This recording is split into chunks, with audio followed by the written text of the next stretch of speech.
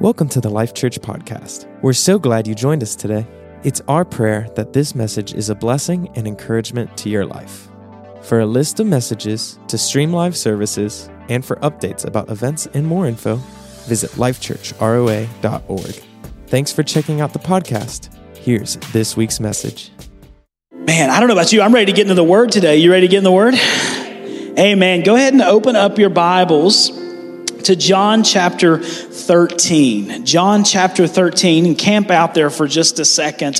We've been in a series called Go Be Church, and today we've been talking about 7 convictions that we need to have to go out into the world and be the church, to be what Jesus has called us to be. Today is no different. We're going to keep going. We're on number 5, and so if you've really thoroughly enjoyed this series, you're sad because it's coming to a close. If this hasn't been your cup of tea, take it up with Jesus. It's almost there. Okay, you can get something from anything, right? Amen. Okay, remember when they told him Jesus was from Nazareth, they said, "What good will come of Nazareth?" Well, a lot good came from Nazareth, and so we're going to get what we can from it. Allow the Lord to speak to us this morning through the Word of God. I want to show you a picture. You're going to camp out John 13. Okay, I want to show you a picture of somebody very close to me. It's not a great picture. It's a little grainy because it's kind of an older picture. But this is my mama and papa. Okay, this is my mama and papa Franklin. Specifically today, I wanted to share a little bit about my mama's life. That might seem strange, but I promise you we'll get there. Okay, and so this is my mama Franklin. I loved my mama. She was my hero. Okay, she was my best friend. She was the best mama a kid could ask for, but she did some strange things. Anybody have somebody in your life who does some strange things you didn't completely understand? So yesterday, as I was, kind of wrapping up my preparation for this message, I sent a text message to 4 of her children, all of my aunts, okay, all of her daughters. And I said, do you remember, is it just me? Like, am I remembering something that wasn't actually there? Because sometimes I do that. Like, I imagine that things are a big deal that they're really not. Did Mama wash her feet a lot? Or is that just something that I remember seeing once and think I saw it all the time? And you might, well, that's a weird question to ask. And it was a weird question to ask, although it flooded back memories for all of my aunts. It flooded back memories for me. And sure enough, my grandmother had this thing about her feet. Now, depending on which one of my aunts you talk to, would depend on why she had the issue. Okay? 2 of them were adamant that she did not want to have smelly feet, okay, and that she wore open-toed shoes a lot and didn't want her feet to stink. So she washed her feet like 5 times a day. When I say she had a thing about her feet, I'm not talking about like she washed her feet like once. She washed her feet 5 times a day, okay? She kept a pan of water. You know the pans like when you go to the hospital, right? She kept those. Anytime she went to the hospital, she used them to wash her feet. My other 2 aunts said, oh yeah, but she also had really like hard skin on the bottom of her feet, and she thought that the washing of her feet would keep them soft and make them feel better. And so she didn't want them to feel hard and didn't want them to catch on the carpet or anything, so she would wash her feet to soften them. Now, why do I tell you all that? Why am I telling you a story about feet? Well, you'll find out here in just a minute exactly why, but a little piece of it is because we have people in our lives who coach us, and we don't even realize they're coaching us. We don't even realize that they're teaching us things about ourselves. Now, that was a small thing that I remember about my grandmother that I wasn't 100% sure that I remembered very well, but she was always coaching her grandchildren in some way, even if she didn't mean to, right? And so there was things like the washing of her feet constantly. There were other things in her life. I'll tell you, one of the greatest things I remember about my grandmother is her sitting in a rocking chair beside the window reading the Bible every day. She read the family Bible, the one nobody was allowed to touch. She pulled that thing from the table and she set it on her lap. It was 3 times the size of her lap, but the print was really big. And so she could see it. And she would read her Bible. Not only would she read her Bible, I would watch as she would sit at that window. I'll never forget it. She sat at the window and she would pray. She didn't know it at the time, but she was coaching me. I was watching cartoons or goofing off with my papa or whatever, but she was leading me in that moment and had no idea. She had no idea that one day I would replicate her and sit down daily to read my Bible, that I would replicate her and sit down or take time to pray daily. I think she might have hoped I would. She might have hoped that she would have been an example, but she wasn't doing it just to be the example. It was who she was. It was a part of her life. It was something that she did. I'm not saying she was perfect by any stretch of the imagination, but she coached me in ways that I didn't even know was happening. Today, I want to talk to you about coaching kingdom replication. How we are supposed to coach others to be disciples like us. How we're supposed to be like Christ, right? And we're coaching others through our life so that they can see us and become more like Christ also. It's really an amazing setup of the way things are supposed to be because you get to be a partner. We didn't even plan that. You just heard that. He could have preached my message today, but just what he said. You get to be a partner in what Jesus is doing in other people's lives, but you have to choose to be a coach. You have to choose to put yourself out there a little bit and show what it is that God is doing in your life. My grandmother didn't just wash her feet a lot. She also prayed a lot. She also read her Bible a lot. I remember her going to church on Sunday mornings. They had an old church up on a hill that didn't have a bathroom in the building. You had to go to an outhouse.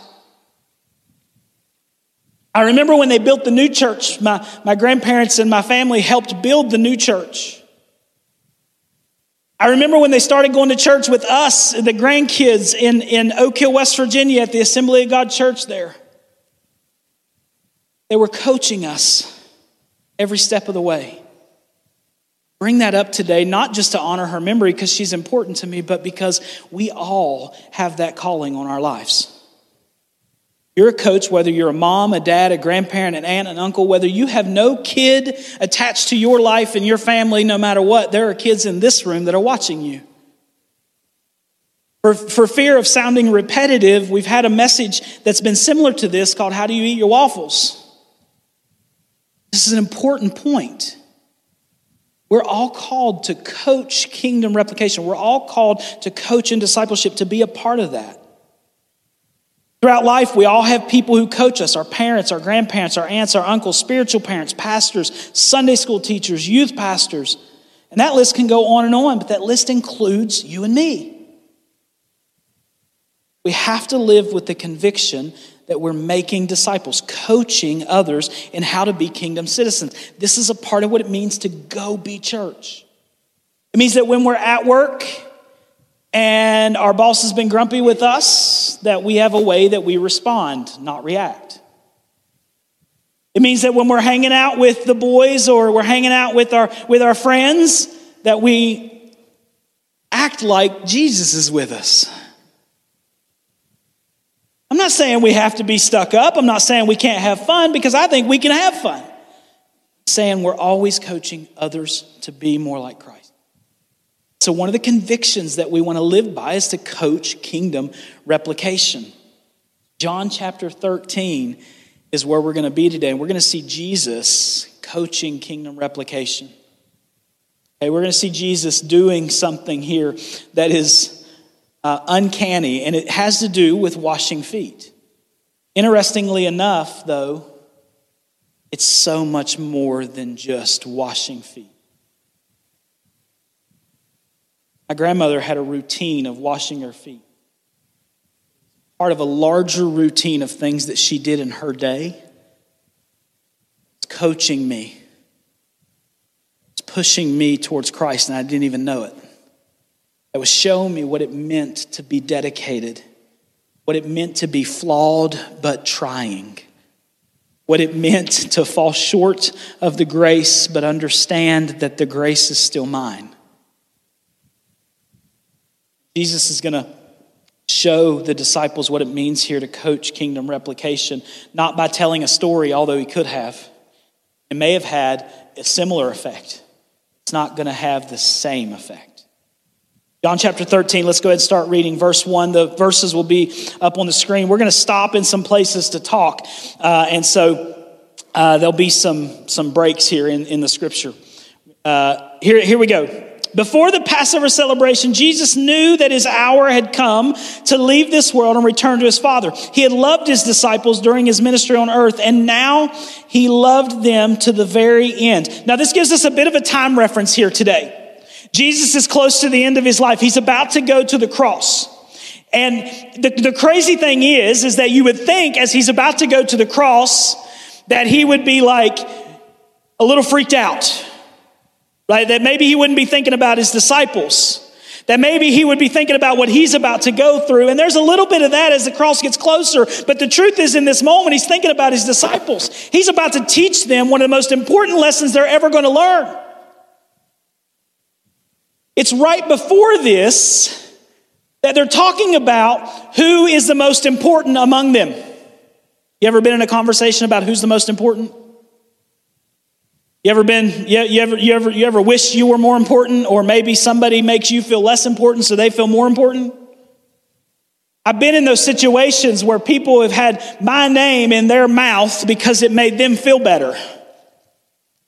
Jesus has listened to them have these conversations about who's more important, who is higher in authority. And in just a few hours, he's going to go to the cross, and they're bickering over something that doesn't matter. And so now he's coming in to teach them a lesson. You ever taught your kids a lesson that they just really, really needed to know and they didn't see coming? Anybody? Y'all awake this morning? Okay, y'all got to help me out here this morning. I'm tired. It's been a long week. If you've never been to a general counsel, I'm going to tell you, these kids, they'll wear you out. You're weaving and bobbing down hallways. You didn't even know you could move like that. Okay? Because if you don't move, somebody doing some kind of aerial move is going to slap you in the face. This is a big deal. These kids, they throw each other around, right? They do all kinds of crazy stuff for fine arts. If you're not careful, you'll walk right in the middle of a performance where they're practicing. And so you spend the whole time on high alert. And so I need you talking back to me this morning. Jesus is going to teach us and his disciples a really hard lesson right before he goes to the cross. You would think that he would be thinking about himself, but scripture says that he loved them to the very end. Not just all the way to the cross, but in this moment when they were bickering about who was more important. Jesus is going to pour out his love to them in a way that they would never have saw coming. Let's keep reading verse 2. It was time for supper, and the devil had already prompted Judas, son of Simon Iscariot, to betray Jesus. Jesus knew that the Father had given him authority over everything, and that he had come from God and would return to God. We're talking about coaching today. I want you to understand, coaches typically have an understanding of the authority that they have, right? You ever had a coach who was on a power trip, made you run laps just because he wanted to? Okay, I've had coaches who made me run laps just because they wanted to, push-ups just because they wanted to. I had a coach who was a pastor. He was a gym teacher also, and I remember the first time I went to climb the rope, and I'm not built for climbing. I also don't like heights. And I remember standing at the bottom of the rope, looking at the top of the rope, because for some reason, I don't know if we still do it, but we thought it was a good idea to send a kid 30 feet up in the air with no net or anything. And there was kids flying up the rope, and I'm looking at that rope thinking, there's no way I'm going to make it anywhere up that rope. And I'll never forget, Mr. C is what we called him. His name's Sam Calloway, great, amazing man of God. I'm standing at the bottom of that rope. And he says, Mr. Krause, you waiting for Christmas? Let's go. I turned around, I said, Mr. C, I can't climb that rope. Yes, you can. At least you're going to try. Now, Mr. C, you don't understand. I can't climb that rope. You need to climb that rope or hang on that rope for at least 30 seconds, even if you can't climb it. I want you to try. I don't want to try because everybody's going to laugh at me. I don't care if they laugh at you, let's go. They laugh, I'll take care of them. Stood there, looked at the rope. Mr. Krause, it's time to get on the bus, let's go. So I tried to hang on that rope for 30 seconds. Coaching or no coaching, I was never going to get anywhere near 30 seconds or up that rope. He kept pushing, and every time the rope came, it was the same thing. He kept pushing and pushing and pushing. If you're waiting for some inspirational story here, you're not going to get it. Okay? Because Mr. C didn't get me climbing the rope either. He just going to have to be disappointed, but I learned something about coaches that day. It isn't necessarily the outcome. Right? It wasn't the outcome that he was looking for me. It was the pushing to try to get better, to become more like what he's coaching me to become. He goes on, Mr. C goes on to step out of teaching gym class and into pastoring a church, and has spoken into my life a number of times spiritually, but I've never forgotten when he coached me in that moment. That it didn't matter what was going on around me. I had something to do. So Jesus is going to coach them here because this is an issue, but he has authority. This is the crazy part. At any given moment, Jesus could have said, you know what, we're going to have to do this a different way. I can't face that cross. Can't do it. At any given moment, he could have said, he had all authority. He could have called Judas out in that moment. He could have said no. We just heard it. It was in the will of God. Your kingdom come, your will be done. So he does. He takes all authority, and he now is going to teach his disciples, coach them in what it truly means. What it truly means to be a servant. Let's keep reading. Verse 4. So he got up from the table, and I want you to imagine this. They're at a table that's kind of a U shape, very low to the ground, similar to our coffee tables, but at a U shape. And they're kind of reclined at the table. Maybe their feet behind them, or there's a picture from a few months ago of me demonstrating that. And for fear of that picture coming back up, I won't demonstrate it again. But they're reclining at the table. And Jesus gets up from the table, and he's beginning to take action.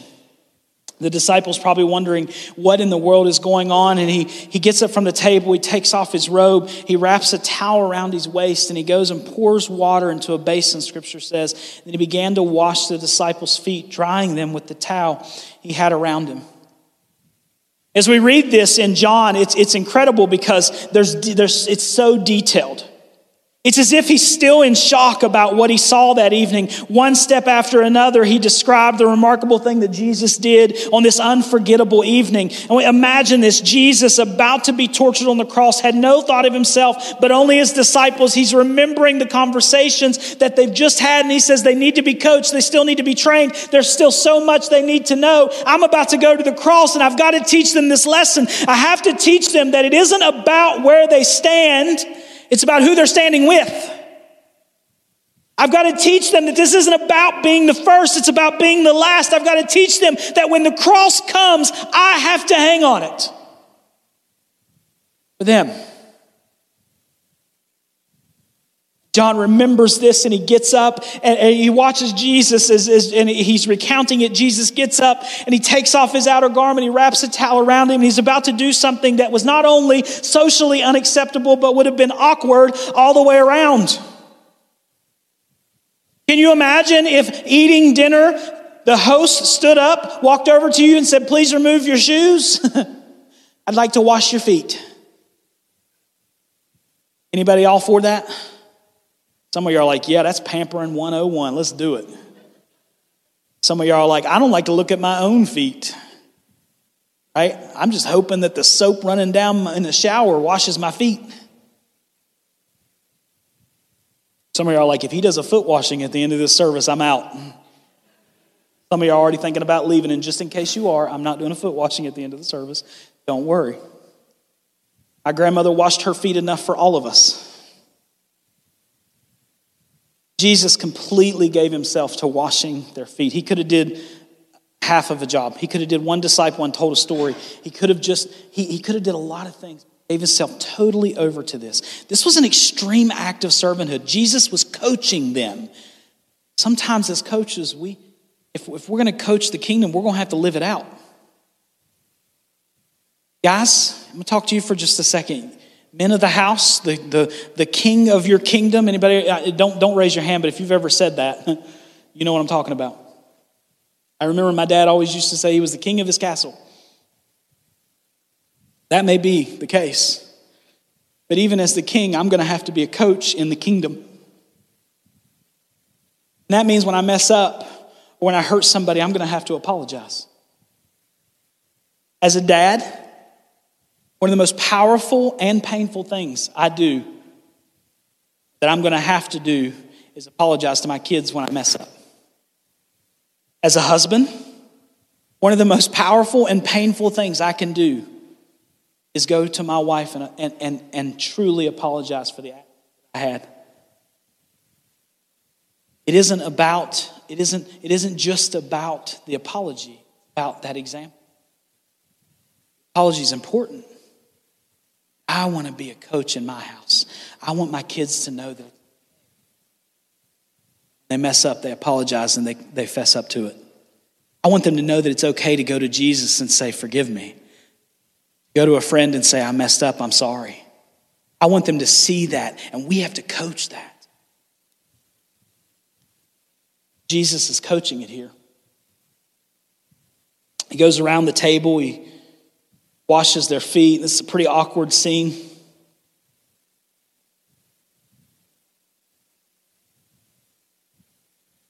None of the disciples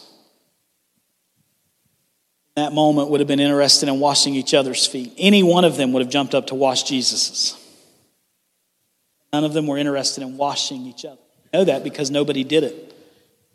They sat down for dinner and nobody's feet got washed, which was not custom. Feet should have been washed. None of them jumped up to do it, but they remember the conversation they were just having. Who's better?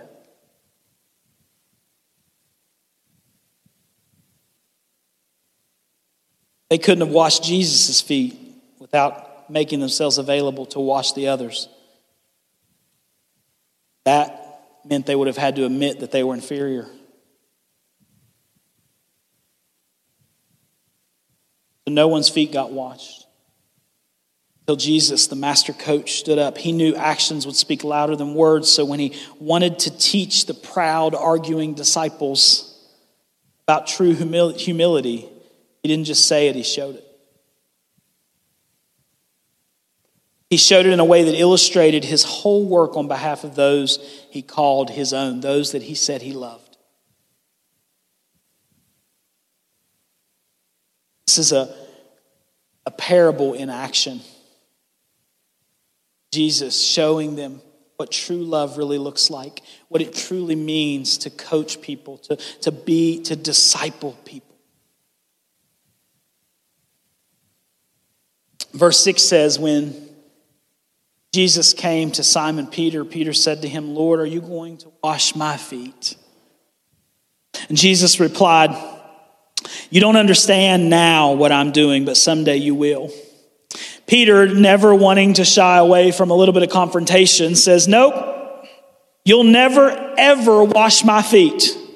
And Jesus replied to him, unless I wash your feet, you won't belong to me. Now I want to stop here. I want you to think about Peter. They've just had this conversation about who's more important, and we don't hear Peter really chime in on that he's more important than anybody. But have you ever met those people kind of with the air that maybe they feel that way, but they would never say it? Peter, they're having this conversation. Peter's thinking, yeah, y'all are all wrong. I'm the one most important. And when this comes up, he says, you're not going to wash my feet. He wasn't offended by the foot washing. He had his feet washed a lot. He was offended because the person who was going to do it. It was unacceptable for his master, his teacher, to be the one to wash his feet. Yet here we are, and Jesus says, I'm going to do it. And Peter says, no, you're not. Jesus' answer to that was really quick. I love this. I'm sure there wasn't even a breath in between Peter finishing his sentence and Jesus replying.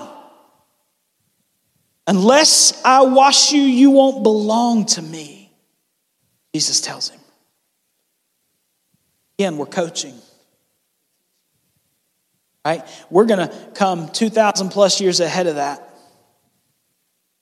we're going to have to understand that our sins have to be washed away. That Jesus has the power to cleanse us. We've got to let him. Let him. We have to be okay.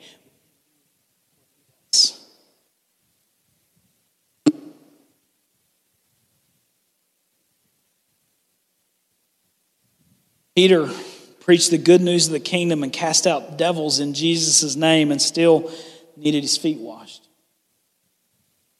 Peter saw Jesus transfigured in his glory together with Moses and Elijah and an amazing spiritual experience and still needed his feet washed.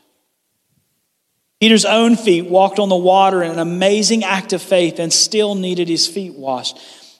Foot washing was a powerful lesson in humility, but it was more than that. It also shows that Jesus has no fellowship, no deep connection with those who've not been cleansed by him. He's coaching Peter, he's coaching the other disciples, and he's coaching 2,000 years ago.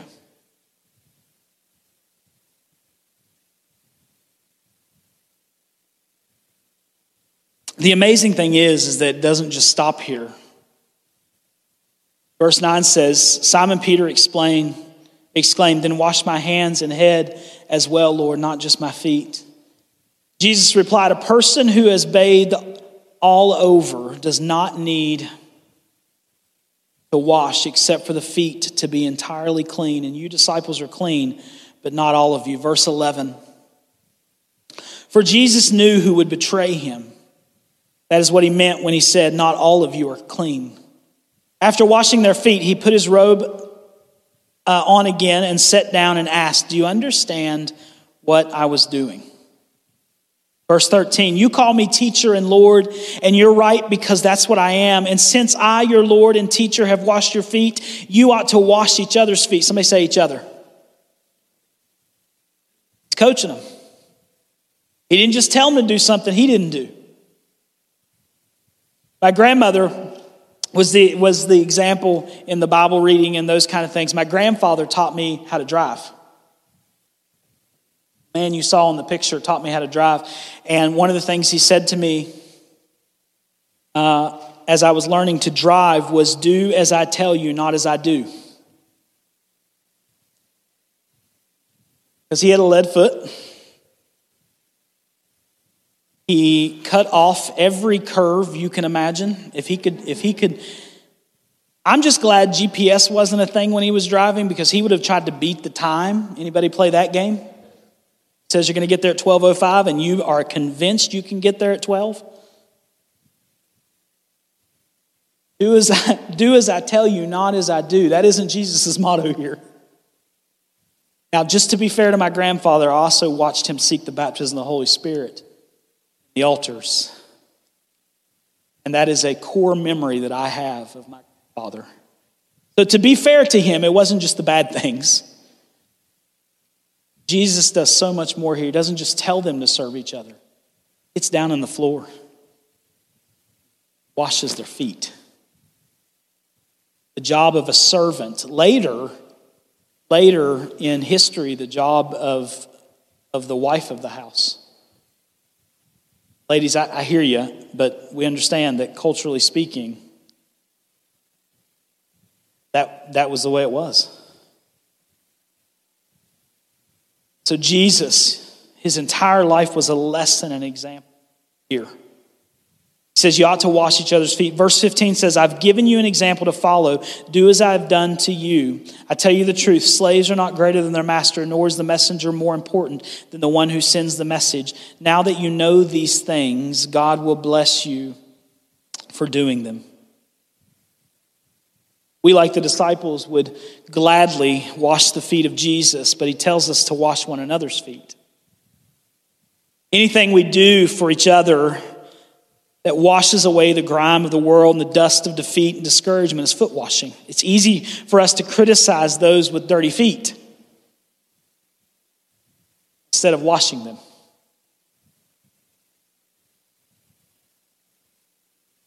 Wonder how many of us in the room are guilty of criticizing those who have walked through some dirt. instead of getting down,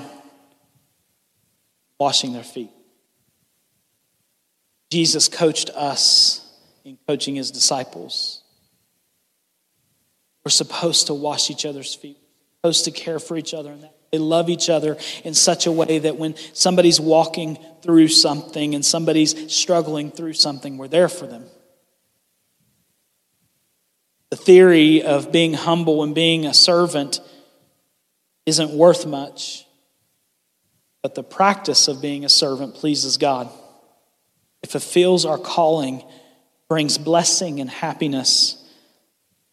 That was Jesus coaching kingdom replication. Got down and shit. Now, this message isn't necessarily about servanthood. It is about being a coach, which implies that we serve others. It pushes us to want to live out this life so that others can see it. We each share the burden and the benefit of coaching kingdom replication in others. A kingdom coach demonstrates behavior, develops beliefs, and helps discern bearing. Preparing others for God's purpose and promise. If you're taking notes, here's where I want you to write down some things that you can remember about this passage. There are 3 things that I want to draw out of this, and we're about done. Worship team, you can go ahead and come. First is this: a coach demonstrates the important stuff. As coaches of the kingdom, any type of coach, we understand that the most important things are caught, not taught. Jesus couldn't just tell his disciples this lesson. They needed more, because in this moment, this is what they were arguing about. Who was the most important? Who mattered the most in the kingdom? He says, you have to take the place of some. You have to stand in the place of the least of these. And he gets down on the floor and washes their feet to show them what that looks like. As a coach, we have to demonstrate the important stuff, because the important lessons are caught, not taught. I can't tell my kids what to do. Show them. I can't get up here and preach to you and then not go out and live it in the world. Can't do that either. The second thing about a coach is that a coach develops the potential, not the poison. What do I mean by that? Judas was among the disciples when Jesus washed their feet. I wonder, even though Jesus knew the outcome, even though Jesus knew what was going to happen with Judas, the part of me that wonders if in this moment wasn't an opportunity for us to see that Jesus was way more. If it wasn't an opportunity for Judas to see Jesus do something and maybe turn away, Jesus could have skipped Judas and just said, "You're not going to be worth my time." But he never gives up on him. He doesn't focus on the poison in Judas's life. He focuses on the potential. And he still washes his feet. I wonder today, if there are people in your life that you've been called to disciple, people in your life that you've been called to love and to lift up, that you've focused on the poison, focus on the dirt, and not the potential. You've written them off.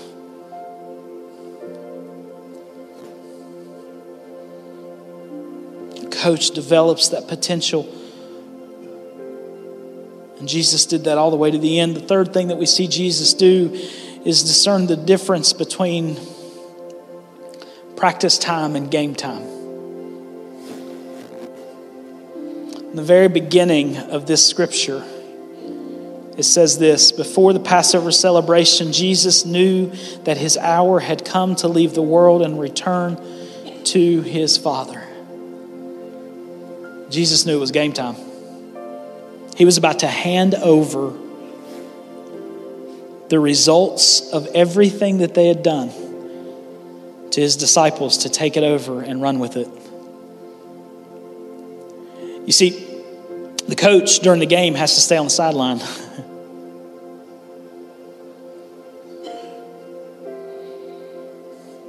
He has to know the difference. And I'm not saying Jesus was gone forever. That's not what I mean. I'm saying that he understood that this moment was different than when they were practicing. He needed them to get past this argument. He needed to coach them through this time. And he used a basin of water and a towel to do it, to coach them.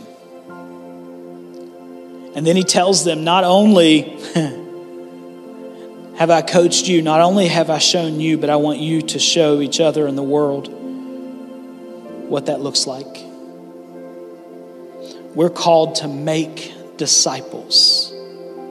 Each one of us. Stephen and Sonia are not called more to it because they're missionaries. They get to use that as a part of how they do it. I'm not called more to it because I stand on the stage and have a title in front of my name. We're all called to make disciples. To be coaches in the kingdom. To replicate and make more disciples. That might mean we have to do some hard things. It's going to mean that we have to put ourselves in places that we may not like to be. Got to be willing to help clean someone's feet. To show them what that looks like. Willing to model what it means to be repentant. Willing to love the way that only Jesus loved. Willing to do the things that only he could do. A coach, church, demonstrates the important stuff, develops the potential, and discerns the difference between practice time and game time.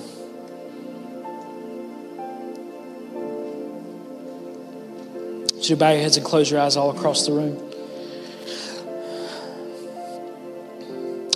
I believe these convictions are convictions of every disciple of Jesus Christ. All 7 of them. This one is no different. I believe each one of us has a mandate to coach what we call kingdom replication, to make disciples in the kingdom of God.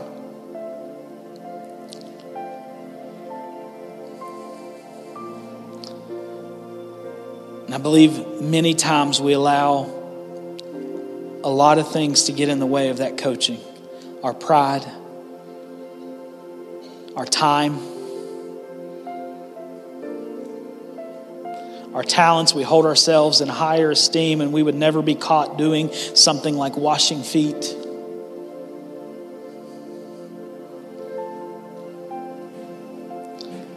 But if you've been here the last couple of weeks, you know there's a difference between the worth of something and the value of something.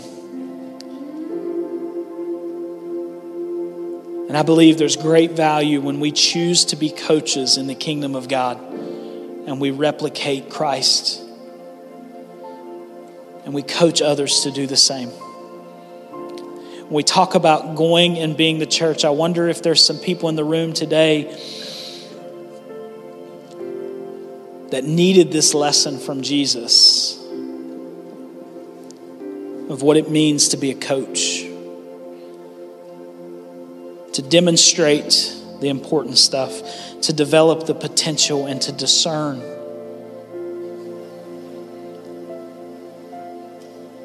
I wonder if there's some people in the room that would take up the mantle of coach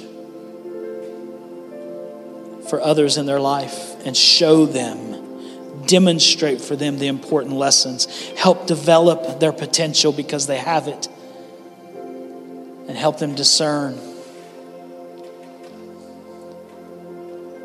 I wonder if there's some people in the room who maybe haven't made that a priority. It's not been a conviction in your life. Convictions become priorities.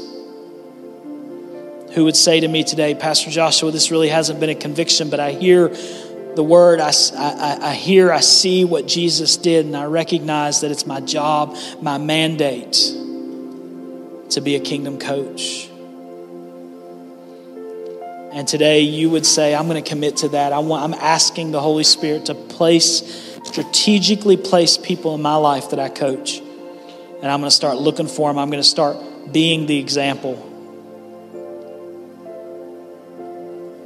I'm going to start demonstrating the behavior, developing the beliefs, and discerning the bearing with that person, where their life is going, the direction where God wants to use them.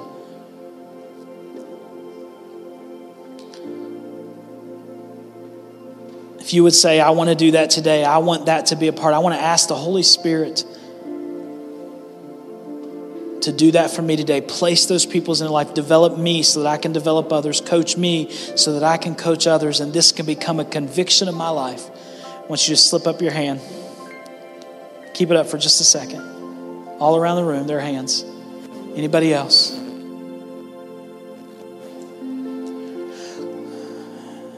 Gotcha. All right, you can put them right back down. Anybody else?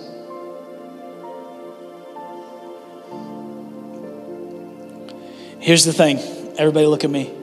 I simply don't think that this is a one day on a Sunday change. I think this is a daily reminding that we need of this. And so when I pray over you, I'm going to just pray that God daily places those opportunities in your life and reminds you. And that there are things in your life that you can't see a hand towel the same way anymore. You can't see a bowl of water without thinking about the fact that we've got to coach people the way Jesus did. But I want to pray if you raised your hand, and if you didn't and you should have, then you can assume this prayer is for you also. Right before we head out, I want you just to stand. All around the room, everybody stand.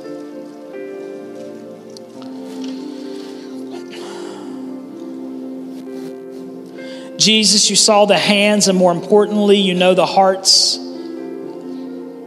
Holy Spirit, we've sang the songs today that have invited you in, and we've said to you, we want you to be a part of our lives. But Jesus, those words need to be more than just words that we sang. And so, Father, today we stand in place and we say, we want you, Holy Spirit, to come into our lives and make this conviction a reality, that we would coach people, that we would coach others to be more like you, Jesus, by the way we live, by the way we talk, by the way we act, by the things that we do, that we would demonstrate behaviors, Lord, of a kingdom citizen, that we would develop the beliefs of a kingdom citizen. And Father, that even as we do those things, that Lord, you would help us to discern the bearing that we need. Where we need to move, how we need to move, what we need to do with others and where they're going, Lord. Father, today help us to coach kingdom replication. Let this be a conviction of our lives. Jesus, conviction is a gift. And today we proclaim that and we thank you for that. And it's in your name we pray. Amen. Thanks for joining us for this week's message. Don't forget to visit us at Life Church ROA on Instagram and Facebook for updates, service times, and ways to get involved. If you made a decision to follow Jesus today, we would love to partner with you on your next steps. Visit lifechurchroa.org/Jesus to learn more. We love you and we can't wait to see you soon.